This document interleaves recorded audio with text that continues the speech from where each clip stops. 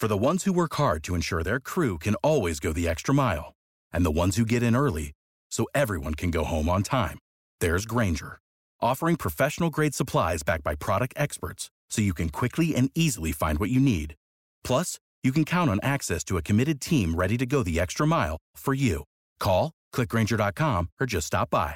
Grainger, for the ones who get it done.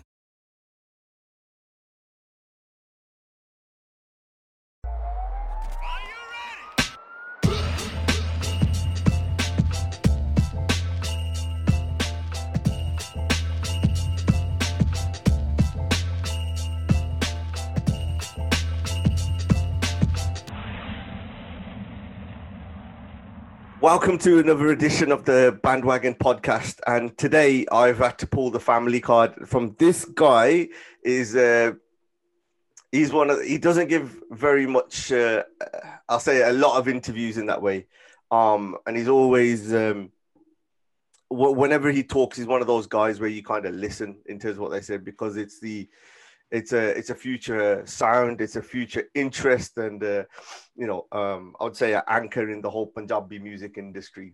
So without further ado, Manni, Sandhu, how are you? What's up? I'm good, bro. I'm good. What are you saying?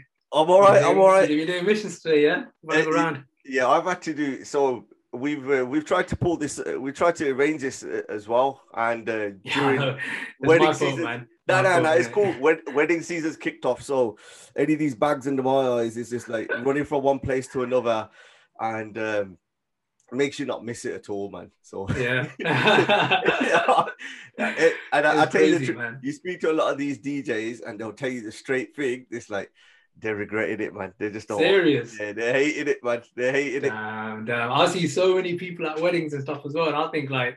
I don't think I'm ready, man. I'm not ready to get back out there just right now, you know. Imagine going to a place where you hate the people there anyway, and then they give you COVID. In it. That's like a double whammy, man. That would be a killer. I hate going to weddings anyway, man. Unless it's like someone I know. It's long, man. I've always hated going to weddings. I find it so long. It's funny because one of our conversations we had was at a family wedding. Yeah. And I was going to you going, I go, Manni, you got the whole of the North Cane, yeah. Why don't you set up a DJ? And Jazz is like going, yeah, you know, so Rick, you're right, man. And all this, and I don't want to do it, man. My heart's not in it. I can't, man. I haven't got the patience, man. You got to have a lot of patience. You got to deal with like pissed like people and stuff, and just I don't know. It's long. Good money and stuff on what I hear, but man, I don't want to do something that I don't enjoy in it. Yeah, no. I mean, to be fair, the amount. I don't think DJ suppliers and all that kind of get enough kind of credit for that kind of stuff. They charge that because the amount of hours, the time they're sacrificing, and all this, you know, it is just something that you see in the background. And yeah. You know, it is a lot of hard work, but a lot of sacrifice, and especially if you got a young family in that as well. And you know, a lot of these guys have, and the way they have to try and balance that out, you know, it's not envious, and I think the money involved kind of compensates that as best as it can, really. Yeah. And I mean, these guys, they were hit hard in it with like COVID and stuff in it, like badly, man. So yeah, I feel for them, man. And they got a hard job. I'm not gonna lie. You got to be on top of music. You got to know everything that's out, like different genres and stuff. And like these days, is you can't just play Punjabi music in it. You got to have like you got to know about different like types of music and stuff in it. So it's a hard job, man. You gotta have the garage set, you gotta have the English set, you gotta have a Desi set, then you're gonna have, you know, anything that's going on. And it's funny because people, they'll say like, oh, recommend a DJ or recommend, and like none of them are shit, man. All of them because they've professionalized it, and everyone knows what they're playing nowadays. And I think the 1-2%, those are the ones who are kind of like elevated higher because they know what they're doing in that kind of thing. So yeah, they can read audiences and stuff. And I think that's like a good DJ, someone that can, you know, like just switch up their whole style based on what kind of audience they've got in it. So you'll be impressed with this link, yeah. So you're talking about like switching up styles and knowing your audience. You're definitely one person in your music career, from like your debut album in 2012 coming up to 10 years next year. Like knowing what kind of sound that you were bringing in. How did you know that this was the particular way that you were going to go? Because surely at that time, you know, the pressures were for dance floor wedding bangers, and then all of a sudden you've gone into your kind of music and brought this kind of, you know, you're concentrated more on the West Coast sound. Yeah. So I don't know, man. I can't even say that it was like something that we thought we were going to do in it, like as in we were going to go a different way to what was happening in the scene. It's always been like music that we like. Like, and when I say we, it's normally like me, Jazz, who's probably going to come up a few times. He's my brother for people that don't know, and Gopi as well, like Sangra Vibes. Like us three, we're like always just talking about music and like what kind of music we like to make, what kind of music we like to listen to and stuff. And yeah, like back in like 2012, yeah, you're right. That was around about the time where like the UK scene was just like those dance floor songs coming out left, right, and center. Like every single song was like just basically sounded the same, videos looked the same. They were all catered for just like the dance floor basically. And I wouldn't say I'm not into that kind of music. I do like that kind of music, but it's got to always, that kind of song has got to have something about it. Do you know what I mean? It can't just be like a standard, you know, track with like a door or something, Tumbi and stuff, and like simple lyrics about dancing. And I'm not really into that kind of stuff. Do you know what I mean? So yeah, around about that time, we were like, we're just going to make music that we like. So that time it was like Sauna with Bakshi Billa. Everyone had Bakshi Billa on like a proper typical dance floor beat at that time. But we were like, nah, like let's get him on something like a little bit more urban and stuff in it, and like just completely different. And it worked, man. And that kind of mindset, we just carried it on. And then that led to doing like the whole West Coast stuff. I've always been a fan of West Coast music. Like that was like the first genre of music I remember like falling in love with, do you know what I mean? So I would say that's what it's been, man. It's always been just listening to what we want rather than what the industry like is demanding. And if people like it, then they like it. If not, then so what, innit? You had like the three B's in it. You had Bakshi, the Bentley, and the Badja in the same video. Yeah, man. Yeah. Oh man, yeah, that video. Like sometimes it's cringe, innit, watching that stuff back. Bro. Like, I watched it back just before this one, innit, and I was like, it's like even just the way that you are, it's just kind of a little bit unrecognized. You can just see your growth in a person, innit? You just yeah. Like, it was cool. At the time, it sounded good, innit? Like, yeah, like no, the track's sick. The track is good. The video was obviously the videos were around at that time. At least you had the story in there. You know what I mean? So a lot of that's what I mean. Like the story was like at the time it sounded good. Like yeah, like you're gonna kick off at this girl for not wearing jewelry and stuff. And like now you look back and think, okay, yeah, maybe you know could have done something a little bit different. But it's like I wouldn't change any of that, man. It's like we had some of the best times like shooting those videos and stuff and releasing the music. And like in those early days, it was so different because it was like no pressure, not like thinking into anything too much. It was just literally making music and just dropping it. Do you know what I mean? So yeah, man, definitely good memories and stuff. And you learn a lot from that stuff as well, innit? Those early days. Yeah, because I'm guessing at the time there wasn't that many people who were trying. There's not that many people who have kind of like you know, lending a hand and stuff. And you had like obviously Sangra Gopi there, Sangra Vibes, who's been through that, had an absolutely, you know, their album is like crazy, man, crazy album. Yeah. You know, and I know I've heard you talk about it, so I don't necessarily want to go over the same, but like, you know, I remember you used to say that you used to write essays around the album. You were just so fixated on albums and that movement. So you know, like as you grew up in London, the Southall area, going up to Newcastle, change. What was that like? If you know you're musically inclined, and I know the family up there. So I'll do the shout outs later to those guys. But like it's just a crazy scene, isn't it? Like where you're taking the culture from that side, going up north. How was that in terms of like when you're starting off? Because you know you started your musical journey when you know just younger than 15 or.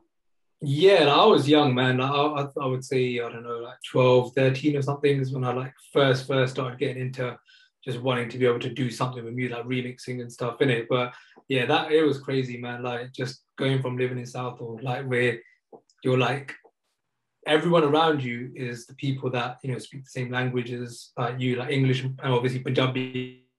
All my friends on our road, like we had like a proper normal childhood where like we would chill with our friends, play football on the road and stuff, and bam, out of nowhere, like parents decided they want to move to Newcastle, which is like 300 miles away, and this is Newcastle in the year 2000, which is a different Newcastle to what, like nowadays Newcastle is different because like everyone listens to like a lot of people are a lot more in the urban culture now, whereas back then they didn't even know what it was, man, and like they're never even seen like a brown person before in some areas of Newcastle.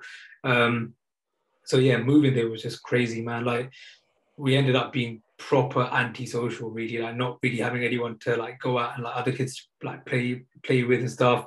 Going to school with a good D, like they used to think I was a girl. I'm sure loads of people have been through this kind of stuff in it.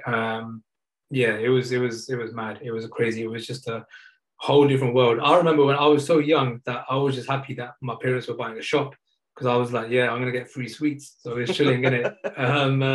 But yeah, obviously going there was just, yeah, it was just a whole different world, man. And I think that's probably where the music came from, man, because we didn't really have friends, because we used to get like a lot of crap in it. Like we used to get a lot of shit, man, from, because like imagine like living in Southall, which isn't considered the best area anyway, but then going to Newcastle, which is a crazy messed up area, but it's just full of racist people. It's like it's even worse, isn't it? Do you know what I mean? So yeah, we like never really used to go out. We just used to stay at home, and then that's when like I would get on the computer. I would have half an hour every single day to jump on the computer, have my time, and just start remixing and stuff.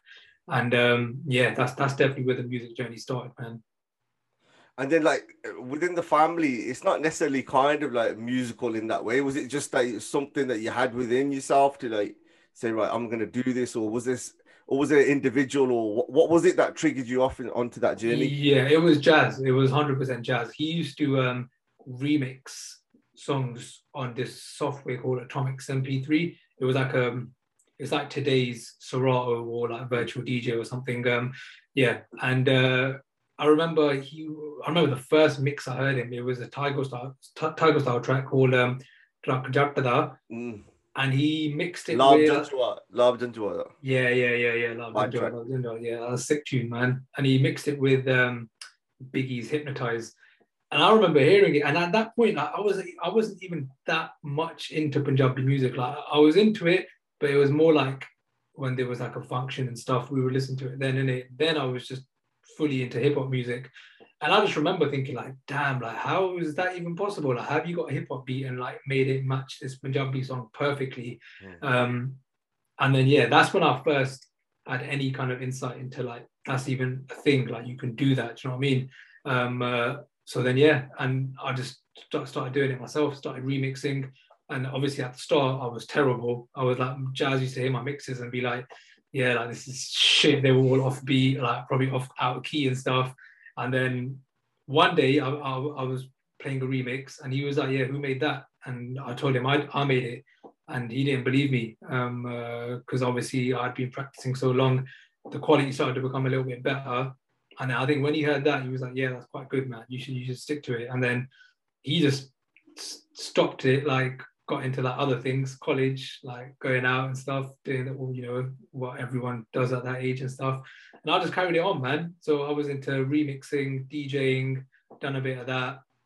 But then it was production, innit? When I got into production, that's when I was like, yeah, like this is it. This is what I want to be doing, man. Because yeah, the whole DJing thing was good, but I always felt like I want to be the person that makes the music rather than just like remixes it and stuff. So we still got time to work on Jazz in it to bring him out in it. Yeah, 100%. I remember years later, like once this is probably around about like sauna time, we were talking about it, and I was like, why don't you just try production? Like he's got a really good ear for music. Like he makes a lot of the decisions in it when it comes to the music that we like make and stuff. And even like people that other artists in the industry that pop off, like he's always sending me like their links way before they blow up, saying like, check this person out, he's quite sick. So he's got a good ear for music. So I gave him like a keyboard, I gave him the software, installed it all on the computer. I was like, just try it in it. He probably would have been good if he had carried on in it, like back in the day, if he had just learned stuff. But I don't know, you got talent in other places, in it, you know what I mean? So he's probably just best off doing what he's doing.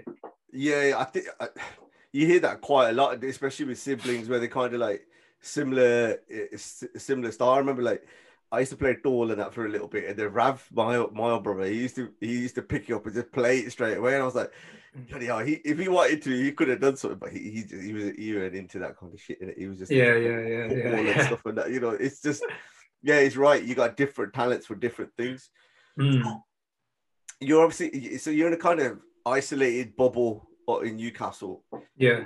How difficult was it then to try and get your sound, your style, your music to kind of be heard? Really, I mean, like there was a smaller population up north of when you're playing, you're doing your gigs and stuff like that. What was a point where it kind of transcended, like, you know, further south? Oh, that's the thing. It was the internet, man. Like, since we were young, like even going back to like the Southall days, like we were like one of the first families that had a computer on our street. And that was just because my brother, like Jazz, he just begged my parents, I rate my parents for getting us that computer, man, because they like helped us out big time. So we were like computer nerds, man, like from like back in the day, like even like when I was at like, high school and stuff, I used to be better than my teacher, my IT teacher. Like she straight up used to ask me about stuff like when we're doing work, and when other people had questions, she would say like just ask Amrinda, that's my actual name, innit? She'd be like, ask Amrinda.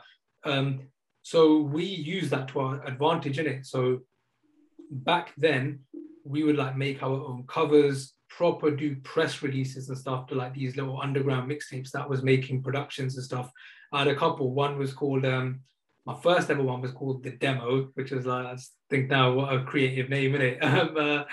And the second one I made with a guy called JSL, who ended up making music as well and doing well, and he's made music in like that like Punjabi pop kind of scene. And yeah, we just literally used the internet to get my music out there. Back then it was at the Punjab 2000 message board. Then it moved on to, there's always been something in it. Then it moved on to like Simply Bhangra was the one that was like you would post. Then Jakde.com was around. We would just use these things, man. The way before there was an iTunes, we sold my first track called Dwara on something called 7 Digital. I think it sold like 80 copies or something like that. That'll get you top 10 today. Yeah, exactly. Probably number one. But like we were always on it with like the technology side.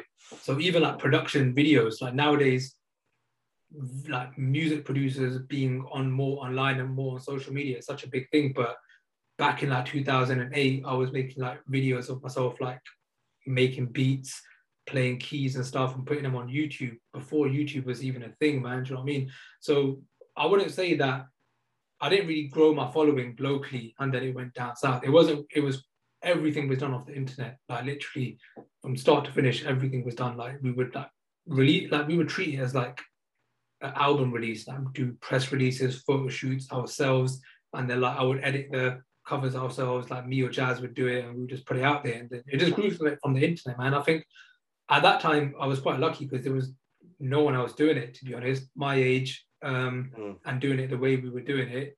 It was just a different thing. And we literally just like used the little stuff that we had and just turned it into something, man. Yeah, I could definitely see that head start having you could see compared to some of your peers maybe of having that digital space and the way how you use it. I noticed it myself on especially how you used to interact with your Canadian audience. I think you connected with them probably very early on in your career, because you've always got a lot of support and a lot of love. Even when I've been out there, you know, your name is one of the first ones that they kind of mention, and I know you've kind of brought everybody together. Do you think becoming that digitally aware allowed you to have the head start, or do you think it was kind of a combination of other things that were happening at the time, because the type of sound and the music genre was moving as well, wasn't it? It was going away from some of your traditional kind of sounds and more the urban flavor coming in. Online presence definitely helped, because like we can go like, because I've always had some kind of interest in whatever like social media or online thing is popping at the time. So like way back in the day, it was like MySpace. I was on MySpace straight away, just using it to like its full advantage, like making remixes, uploading them on there. Then like afterwards, yeah, obviously Facebook was big, and then there's always something. Do you know what I mean? And Twitter, I would say Twitter was probably the biggest for me because there was not really many Punjabi artists back then in that 2010 that were on Twitter like that. Do you know what I mean? But I used to rinse it, man. I used to really like tweet whatever that was on my mind. I would tweet it, and like even like just going against like, because the industry back then, nowadays people can say whatever they want. You know, you probably see it yourself. Like people say crazy stuff on the industry these days. But back then it was all about like being humble in it. Like you can't like really swear and stuff, and you want to be as like low key and humble as possible. But like I just used to go on Twitter and just like if anyone said anything to me, I'd swear at them. I would troll people until like they were like until they just deactivate their account. Like literally, I would go to that level in it. So I think that just that online presence definitely helped. People were like, yeah, this guy's just different. Do you know what I mean? I'm making different music. I'm doing stuff online that's different. Even before there was like a live, I would do a Ustream. Back then it was called. Like whenever we had a release, we would go on Ustream and stuff. And back then we were obviously younger. We'd just be sessioning up and just going on Ustream. I remember. I remember a session where you guys were yeah. live. Yeah, man. Like we like, and like you think about it now, and like nowadays people do all sorts of stuff on their lives, innit? Do you know what I mean? Yeah. And like the next day we would get hate. People would hate on us and be like, "Oh, these guys go on live and get pissed and stuff." And it's like, well, if you're doing that, why are you scared to do it on live? I don't understand. Like if you're doing that behind like closed doors and stuff, like I don't understand. I never understood that. You know what I mean? Like it's not as if like we were alcoholics or something, anything like that. Like we were drinking every single day or anything like that. You know what I mean? We would just do what any normal guys would do on a weekend. We would get together, we'd have a drink, and yeah, but we just do it in front of people and like interact with people. Do you know what I mean? So yeah, I guess you could say that we were ahead of our times in terms of that. Do you feel that? But that was the like for me, it's like a pivotal point of where the old school kind of traditional etiquette and the new age, the new school, so to speak, you know, they were coming together really and trying to find a new space of trying to work because I remember it was one of the first times where you can get access to artists as well or people who you like, and you could get, you know, an actual reply from them potentially. Yeah. And I think that's the bit where if you utilize that good, if you were very good online and engaging, I think you just naturally you built up, and those people, those artists who went onto Twitter especially first, you know, you can still see it to this day that they really did well from that. You know, definitely they've built up that following. Yeah, because it was as well as that, it was like the scene was moving more and more away from just talent really, and like it was becoming more about like having a personality. Do you know what I mean? Because like if you think about back in those days, the majority, like when I was young, the majority of the singers on like albums and everyone that producers was working with, they were all from India. They didn't really like have much of a presence, like a visual presence in it. Like they were just like people that look like our uncles and stuff in it from India that were doing the singing. And then slowly after that, it became more about, all right, you know, producers coming in videos and producers being more on it online and stuff. And yeah, and that was a big shift in the industry, man. It was a major shift in the industry. And like if you look at it nowadays it's just completely gone on that side now. Like as in you really got to have something about you if you're gonna be successful in the industry. You got to have some kind of personality. You got to have now visually. You pretty much got to look good as well. Do you know what I mean? Which is sad as well, man, because there's a lot of talented people that get overlooked because they don't have that personality. And it's like sometimes you think like, why does someone really need to have personality if they're so talented? But it's just the way it's gone, man. And that's not even in our Punjabi industry. That's just the music industry and entertainment industry in general. You got to have. I mean, because the Punjabi industry can be very profitable, especially if you're able to kind of do your own videos, do your own. If you could keep everything in house as much as possible, you know you're cutting down costs. But some of those artists who can't do that and are ugly, unfortunately, they ain't gonna they ain't gonna get the deals what everyone else is gonna get. They'll just they're kind of just left on the buy, really. Yeah, and that's what I mean, man. The industry these days is a very different industry, isn't it? Like, as in, yeah, when we talk about deals, like, who's even giving out? Like, who's even going to labels anymore? Like, as in, that's even like, I remember, like, as it's so crazy. Like, me and Jazz always have these conversations, man. And we had this conversation years ago that labels are gonna become like not much of a thing anymore.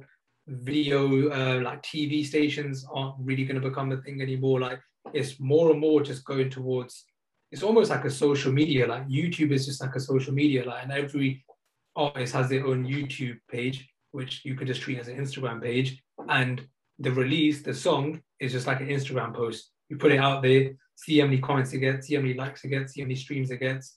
It's like, it's just everything is digital, and it's all about numbers and stuff, which is crazy, which is mad. But there's always been something there like that. Back in the day, probably when CDs were being sold, it was all about sales, isn't it? And the promotion then, the Instagram post then was going to shops and putting flyers up on at their windows and stuff. Do you know what I mean? So there's always been something, man. But now it's just shifted more towards the digital space, which is easier. I remember having a conversation with someone about, they were talking about producing and how I don't think he intentionally gone down that road, but you had like you got two ways of working in it. You've got the computer producers now, and then you've got like those people who play all the instruments within there.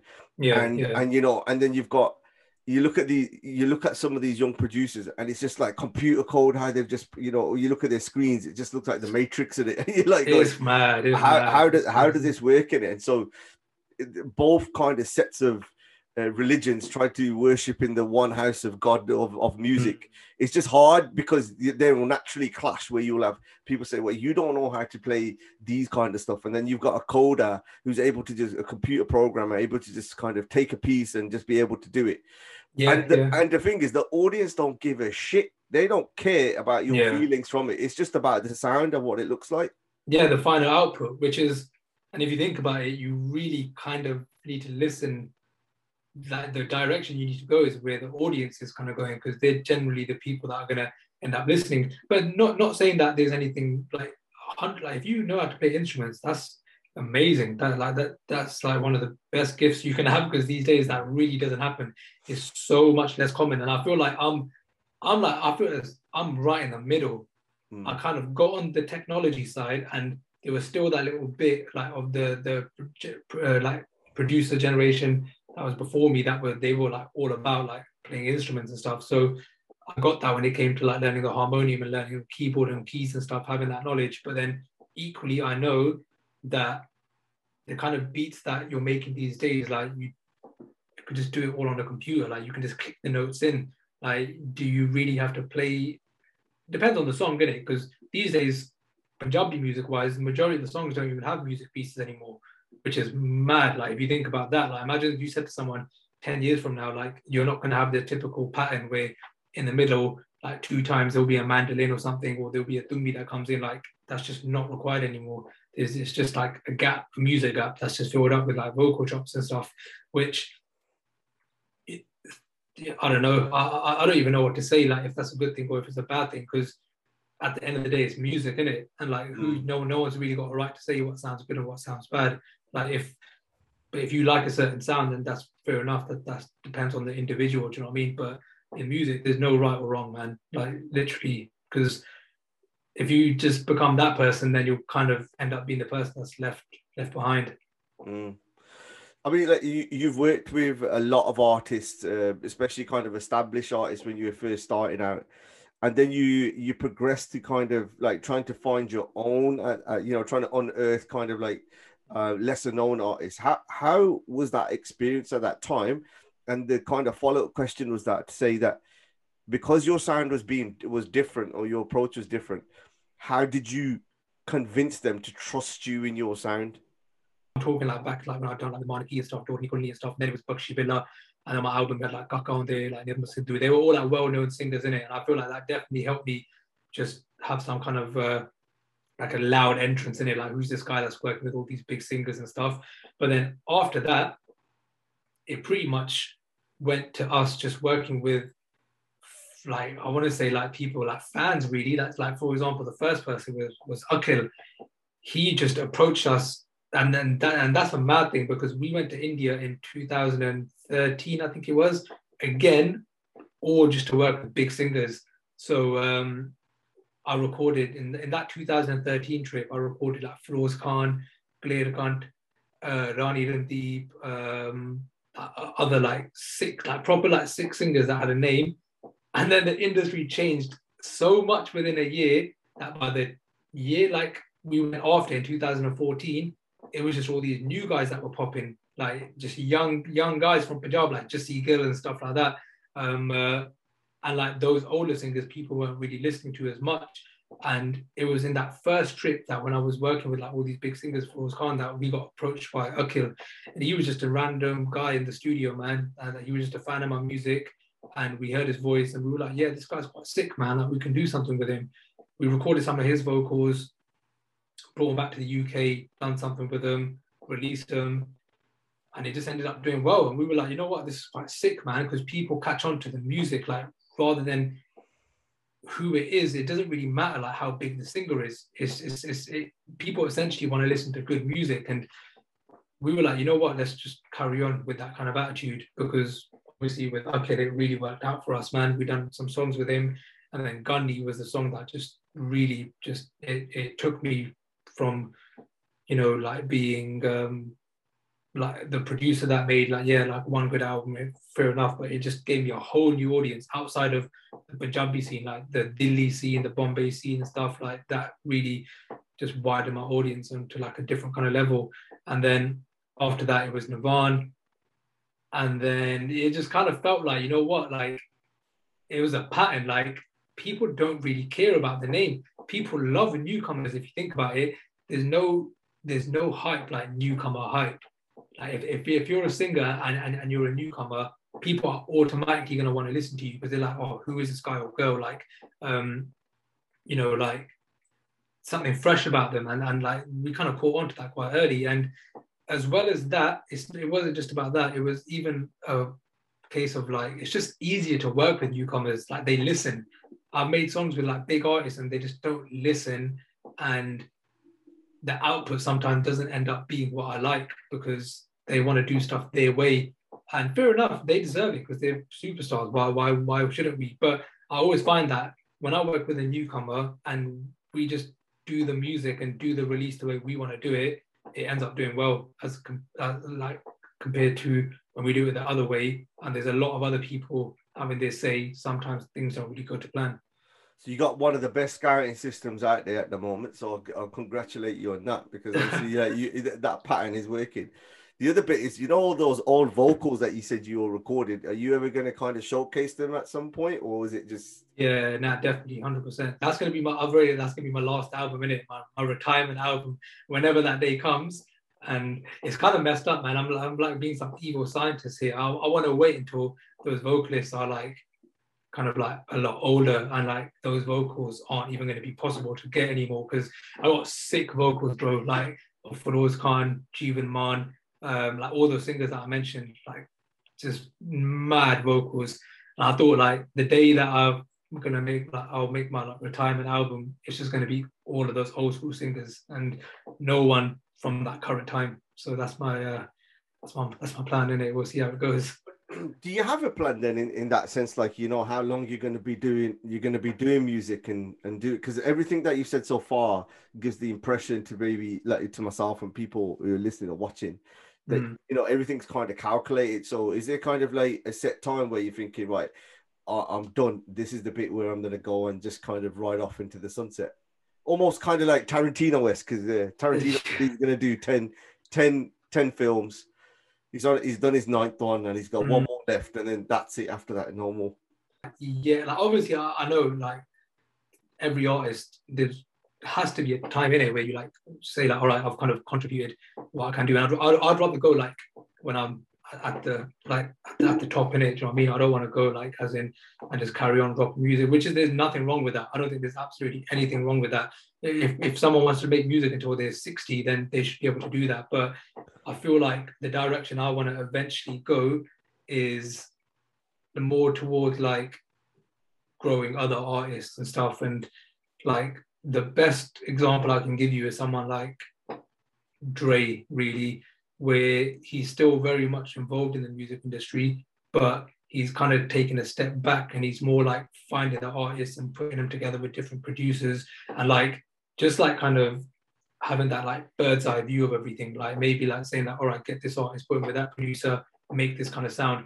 That's where I'll eventually go, but I don't think I'm anywhere near that right at the moment. There's definitely so much more for me to do, like in terms of like what I want to achieve in my music. So yeah, that day will definitely come. 100% it's going to come, but I haven't really thought about when it's going to happen, and I don't think it's going to be anytime soon because, like I said, there's a lot more that I want to do. But yeah, definitely, I do think about that, and I think that everything we're doing with Cloud Creations, someone's going to have to lead it at the end of the day, and it will probably be just me and Jazz just doing it at a bit more of a higher level.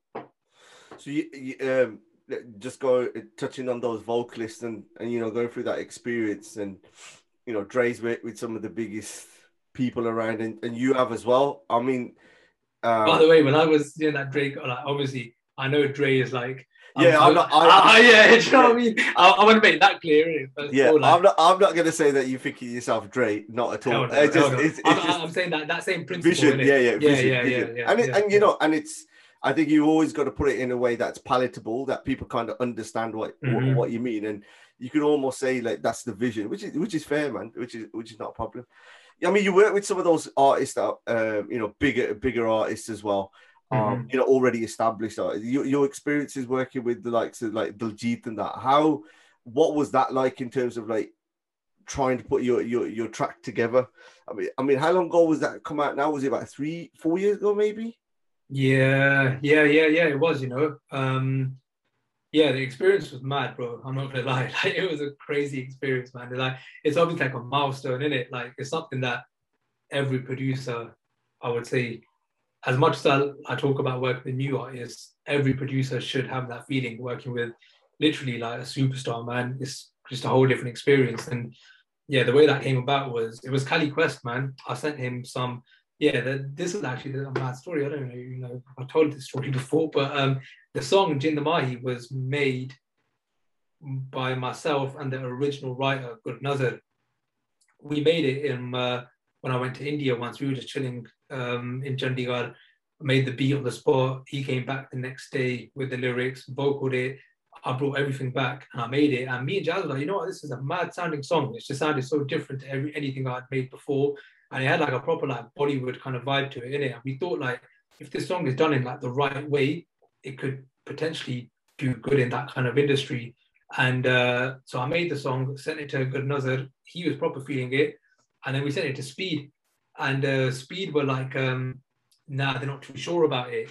As in this a little bit like slow and stuff. And they just basically didn't like it. And 6, 7, 8 months maybe later, I sent the song as well as some other beats to Cali Quest, and he just happened to be with Diljit. And then Diljit heard that song, so he heard the song already done, basically sang by the original writer Good Nazar, and he was like, "Yeah, like, I like this song, man. I want to do something with it." So then Cali Quest hit me back up, was like, "Yeah, like Diljit wants to make this song, and like he wants to do it on like a proper level and stuff." And I was like, "All right, there's a bit of a problem because the guy that wrote it is signed to Speed." So they got the rights essentially to the song. So then obviously something like that is just like one phone call away from Diljit. He basically rang Speed. And like sometimes I think now like Speed must be kicking themselves thinking, damn man, like we gave up this song and like they had it was there. And like we were putting pressure on them back in the day to drop that song because we knew that it could have been something. But obviously just didn't work out that way, innit? I'm not even saying anything in a bad way. Like sometimes it just doesn't work out, innit? And after that, Diljit came to the UK. It was crazy just seeing like how he moves, and he's a crazy humble guy, man. And it's just so sick to see that like one of the most successful artists in the industry is such a humble person. And then yeah, even like the video experience was crazy. Like they went all out with the video. Got like some. I've never been on a video set in the UK like that before. Like I remember me and Jazz pulled up to the video and they were like, bro, like people walking past us with like walkie-talkies and stuff, like crew members, like 50 crew members, and it was like, damn man, like this is what it feels like, innit, working with the G. So yeah, it was sick. It was a good experience, man, for sure. It was a good experience. So I'm guessing like that with that level of work, every time when you pull up and do the UK video again, you ain't gonna, you ain't getting, you know. Nah. It's nothing like that, bro. It's like this guy had like Nando's being delivered to like. I don't even think it was being delivered. He had his own chef or something, man. They like sorted all his food out and everything. It was crazy. Whereas our video shoots, he would just go to Tesco in it. Levels of like, get your own sandwich, £3 meal deal. Trust me. But it's good though. I like the ghetto video shoots as well because I feel like, I don't know, just when something is done in a ghetto way, there's a spark, man. There's like something in that hustle that just, you have more of a chance of it paying off. And that sounds really weird, but like so many of like the songs that I've made that have been made in a ghetto way, or the videos that we've made that have just been done proper, like just rago, just like going out with the camera, getting it done, they sometimes end up being the most successful songs.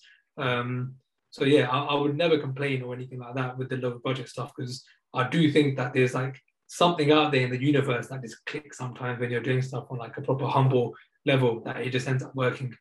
It's the feeling of authenticity in it, you know what I mean? That's it. Yeah. So I mean, you've got quite a lot of kind of, I mean, collabs, like your record label. You've got, when you think of some artists, it's always like with Manni Sandhu's, like Jasmine Sandler's as well has done stuff with you as well. Yeah. How's that experience? Because like she's definitely one of those kind of eccentric artists who navigates in her own way. You could tell she kind of owns her own space, and you know, the way she operates as well. How was that experience in terms of like bringing your kind of spark, her kind of spark? How did that come together? Yeah, I was scared of her the first time I met her, bro. I was like, damn, like this girl is like, as in she would just say stuff straight up. But I feel like when we first started like linking up to do that project, because we got together a couple of times in the studio, like went through different vocals and stuff, went through different beats, and I met her at I think it was an award show as well the first time. I feel like she had like a massive barrier. It was like she probably didn't really want anything to do with me at that point. And then we were just like, you know what, we didn't really, the way me, Jazz, and like my mates were acting around her, we weren't really acting as if we were like, basically we weren't like kissing her ass, innit? Like we were just the way we wanted to be as well, innit? I feel like she kind of, like, she liked that we were just being real with it. Like if we didn't like something, we would say it. And if she didn't like something, she would say it as well. So I think like we like actually had like quite a bond on that level, where it got to a point where we became like quite close, man. She came here for like 2 weeks. She was chilling with us like every single day. She was chilling with my missus. She took my missus out they watched a movie together and stuff. And yeah, like I would definitely say that I got to see a whole different side to the industry, where people get to see something online and like really judge what they see online. But what I saw and experienced in person, it was a different person, man. Like she's actually a proper, like probably one of the like safest artists I've ever had a chance to work with, man. Proper, like down to earth, like when she's gained your trust, I guess, isn't it? Like she's like just mad down to earth and like just willing to put in 100%. Like when we recorded that vocal for Benjeba, the first time I recorded the vocal with her, I was like a bit, not afraid, I was just a bit cautious of like, can I like guide her, like tell her how to record, how I want the vocal to come out. So I didn't really say much, but as the more I got to know her, I was like, yeah, man, like, as in, I feel like she'll respect that, innit? If I say to her like, nah, let's do it like this, let's do it like that. When it got to that point, it was sick, man. The chemistry in the studio was really, really good. And yeah, I would say that was a really, really good experience overall, because like she literally came and like she lived like around the corner from me for like 2 weeks. Like for me, Jazz, like my missus and my mates, it just became normal. Like life with Jasmine was just like a normal life. So yeah, it was a really, really good experience, man. And like we will definitely work again, because I need to give her a song now. And I guess she's just experimenting with different stuff as well at the moment. But for sure, 100%, there will be another collaboration with her. No, that's good. I mean, like you could definitely see, like, I mean, even that video is quality as well. You had harps in there as well. You know, yeah, it was a good. You can see it was a good, clean project. The way that the way it was executed. It was stressful though. I'm not gonna lie. It was a stressful project, man. Like we finished the song. Basically, we had the video booked and ready before we even had the song.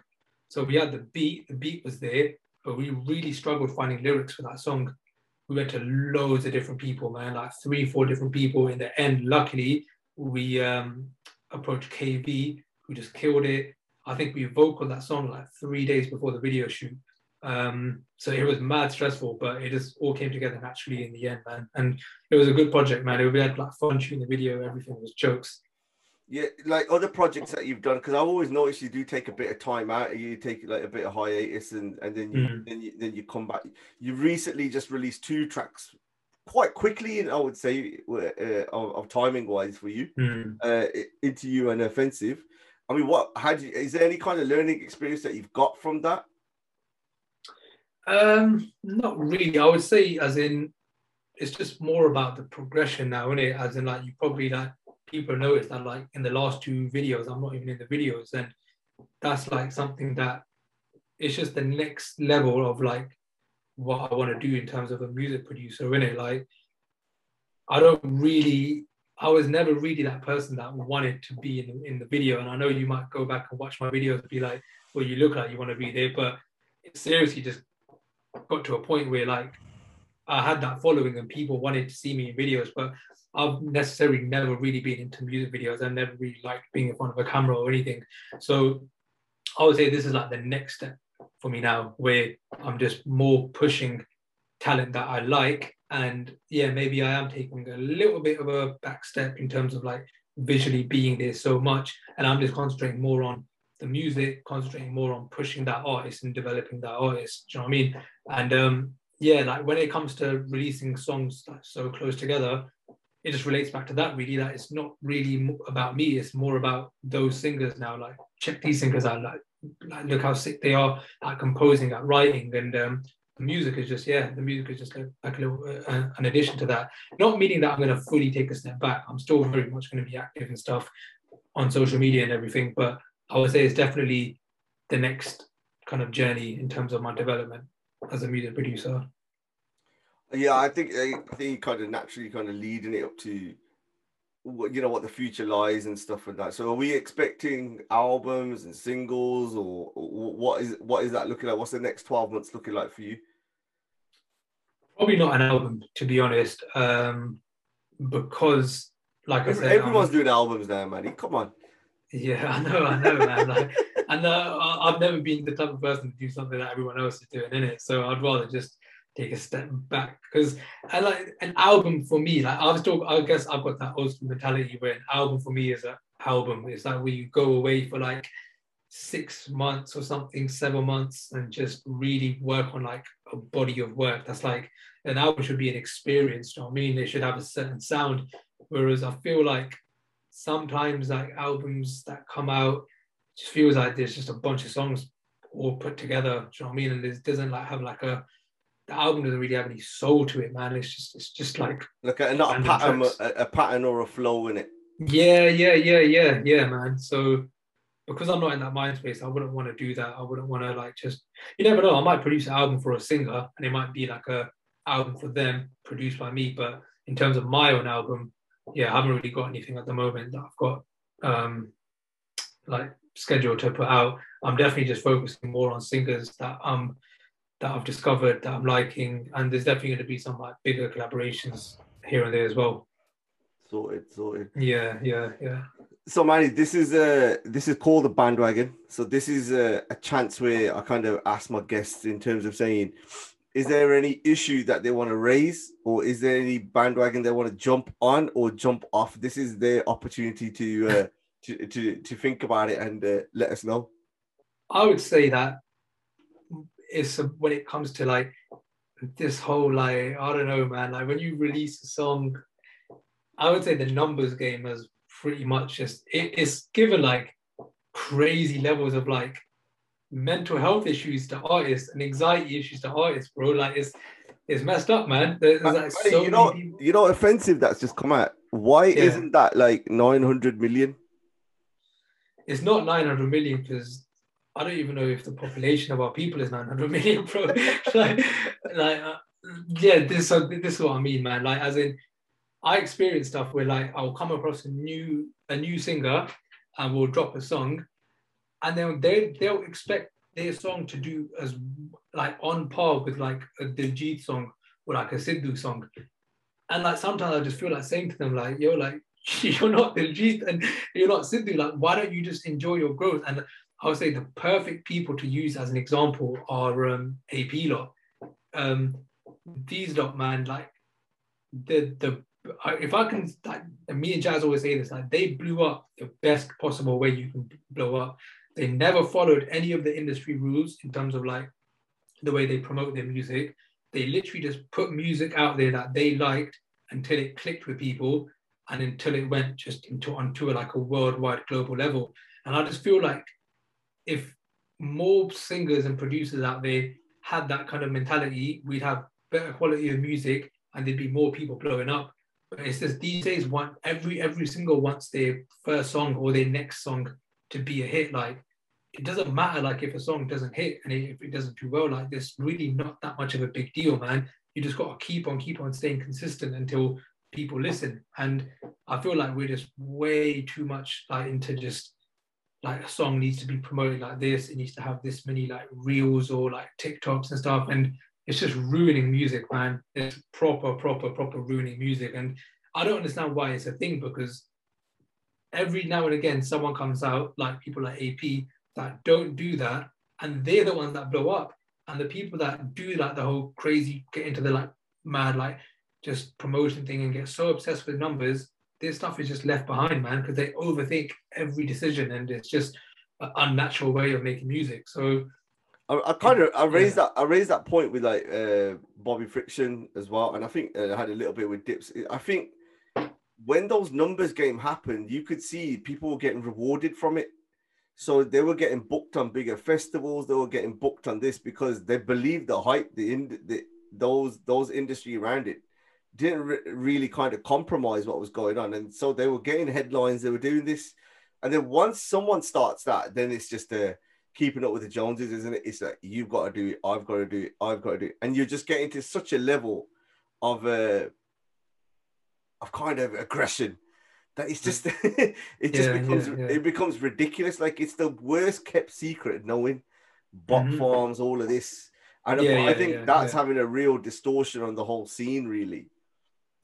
Yeah, and sometimes it's hard to control, man, because like when you work with like people, they could like there's sometimes singers will just go out and do that stuff without even asking you, and I've seen that happen. Like it's happened with myself, it's happened with other like producers, like the singers or something will just end up getting fake views and stuff, and it's just like, damn, man, like you didn't have to do that. Do you know what I mean? Like, as in, just have faith in yourself and your own music and stuff. Do you know what I mean? Like, don't, because these numbers and stuff, there's so many people that do that, and they're just such a short-term way of being successful. Because if you just go through the grind of building an actual audience of people that are going to listen to your music, those are going to be fans that are going to be with you probably forever, man. Because if you're a diehard fan of an artist, you're most likely going to listen to them for like the majority of your life, innit? Do you know what I mean? So you're way better off just building fans like that, as opposed to just chasing numbers, man, which is not really going to get you anything in the end ever.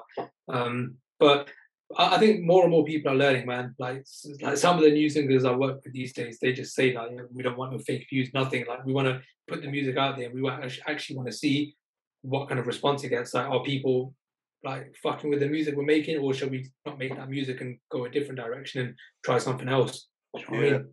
I think like AP and stuff like that, you could see like we're almost entering into a new phase, really. You've got drill music, this, that, and the way that they operate, they're just complete. It's like alien, all from that side. Have you got anything more planned with those boys? I had another song with AP. We'll see if that comes out or not. I talked to their manager quite a bit, Harman. They're supposed to be coming out to the UK, so we're supposed to be getting in the studio, and let's see, man. I'm not like the kind of person where like, as in, like for example, if someone blows up, I don't expect them to owe me anything in it. Like I don't expect them to be like, you have to work with me because we worked together before in it. Like I would never. I just feel like that's like a horrible attitude to have. Do you know what I mean? Like we worked together and that was sick. That was a really, really good moment for both of us. If it happens again, then it happens, man. I'm not really down to like put pressure on anyone in it for that collaboration to happen. But I'm pretty sure if we got in the studio, something would definitely come out, man. Because like the kind of music that I know, that kind of music that they're into, like we're into as well, like drill music and stuff. So naturally, I think something would happen. But it's just got to happen like naturally, in it. It can't be forced or anything like that. And let's see, man. They need to get over to the UK first because they've got a big following here, man. So that whenever they do their shows here, it's gonna be mad. If they need backing vocals, I'm a very, Manny, Obviously, bro. Come on. Yeah. You'll be first there, man. Manny, I know we were tight for time, so I'm gonna bring it to a close at this bit. But no, big thank you. I know you've given a rare insight in terms of some of your your background, your history. And different for me, just a different kind of take in terms of some of your the standard kind of interviews that you get, really. So I just wanted to just wanted to just say thank you, and doors always open for anything that you want to do on here. So is there any other last plugs that you want to give, Manny? And Bob and Gills, I know they're listening, so I'll say it now before they. Yeah. Big up the Gills, man. Big up the Gills. I need to go up there, man. I haven't been up there in a long time, bro. So there's a gig happening this week, and okay. I've had the message. No, down here. I've had the messages that they're coming. So this will be out on Wednesday, and the gig's happening on the weekend. And I'm scared, man. I'm scared.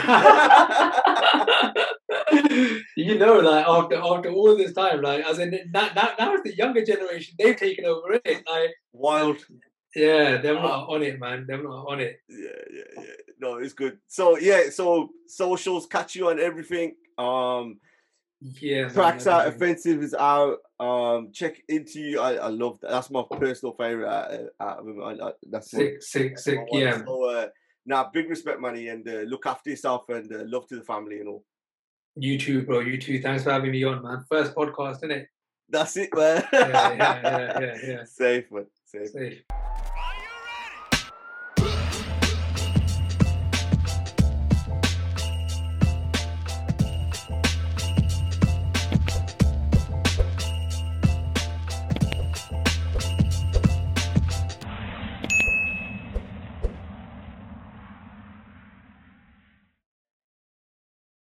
For the ones who work hard to ensure their crew can always go the extra mile, and the ones who get in early so everyone can go home on time, there's Grainger, offering professional-grade supplies backed by product experts so you can quickly and easily find what you need.